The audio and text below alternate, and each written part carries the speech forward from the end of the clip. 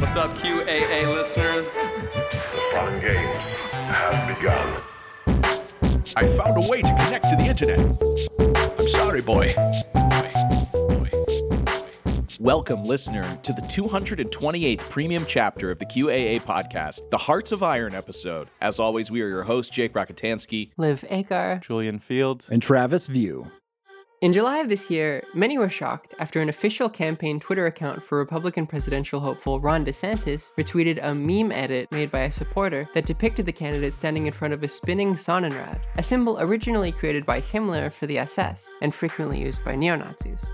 The video in its entirety is a discordant array of meme references which are rather hard to decipher by themselves. With the Kate Bush song playing in the background, a depressed-looking Wojak in a dimly lit room reads news headlines talking about Trump's political failures. A door then opens behind him, and the room is filled with light as he looks in awe at DeSantis' glowing silhouette. Oh, who can forget that beautiful silhouette? What follows is a confusing compilation of footage of rockets launching off into space, B-roll of Miami residents hanging out at the beach, and headlines describing DeSantis successfully deporting immigrants and cracking down on LGBT rights. Without any context related to the bizarre internet subculture where this meme originated, it almost feels schizophrenic. And the icing on the cake of discordant references, the spinning Sonnenrad behind DeSantis at the end, makes it hard for me to imagine how anyone working on a real American politician's campaign could think this video would work as a means to convey DeSantis' supposed superiority to Trump. Yeah, he walked into his son's sleepover and they were all just vaping and playing video games that Ron didn't understand. And he's like, you guys do the comms. You guys handle Yeah. it. But there's one missing thread to this story that, in its own way, contextualizes what's going on here. Well, maybe besides explaining why the DeSantis campaign thought retweeting the video would be a good idea.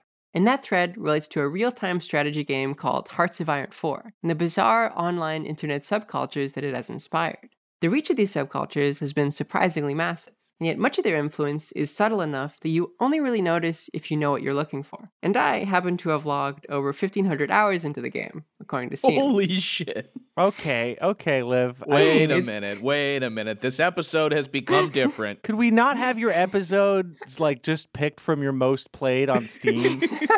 Is that what you're doing? You're just going through the top 5? How many hours have I poured into this? I think I am just cursed to collect some form of esoteric knowledge about these insane communities just in any of my spare time. But how many of those were playing as the Fourth Reich?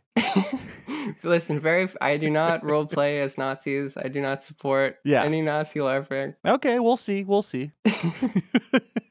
Hearts of Iron 4, or Hoi 4 for short, was created by Paradox Interactive, a fairly small Swedish game studio known for making complex grand strategy games. The through line between many of their more popular history-related games is that they're very difficult to learn, typically taking tens if not hundreds of hours of playtime to understand the mechanics, and they have a very open sandbox structure, allowing the player to take control of various historically existing states or dynasties and push them in whatever direction they please. I have to say, I have tried so many times because I'm a huge Civilization fan. Love it. And I have tried with Stellaris. I have tried with, what's the medieval one? The Kings? Crusader Kings. I'm just I don't know. There's a point at which I just go, no, I'm just gonna, I just can't get over the hump. Hopefully one day, because I do know they make some of the best strategy games out there in terms of what they call the 4X genre, but oh man. I remember playing Close Combat on the Macintosh because a demo of it came on the Macworld CD. This is how you used to get demos. It would come in a magazine on a CD. Close Combat, little guys running all around. You put them behind hedges. You shoot. There's little blood splatters. The graphics are nice. Okay. But this is not that game.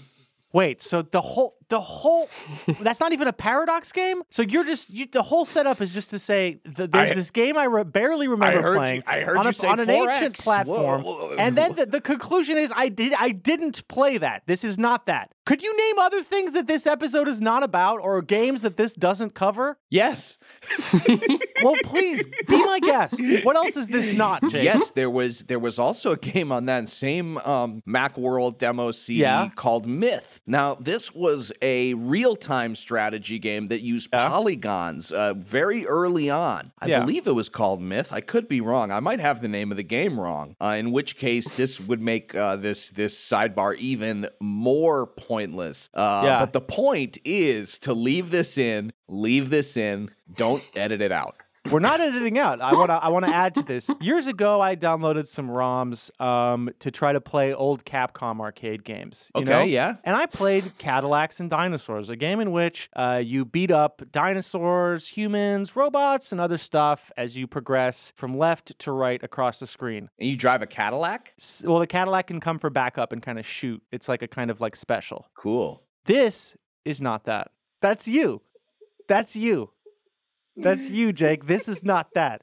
The problem with This Is Not That is that there are infinite things that every single thing is not. And you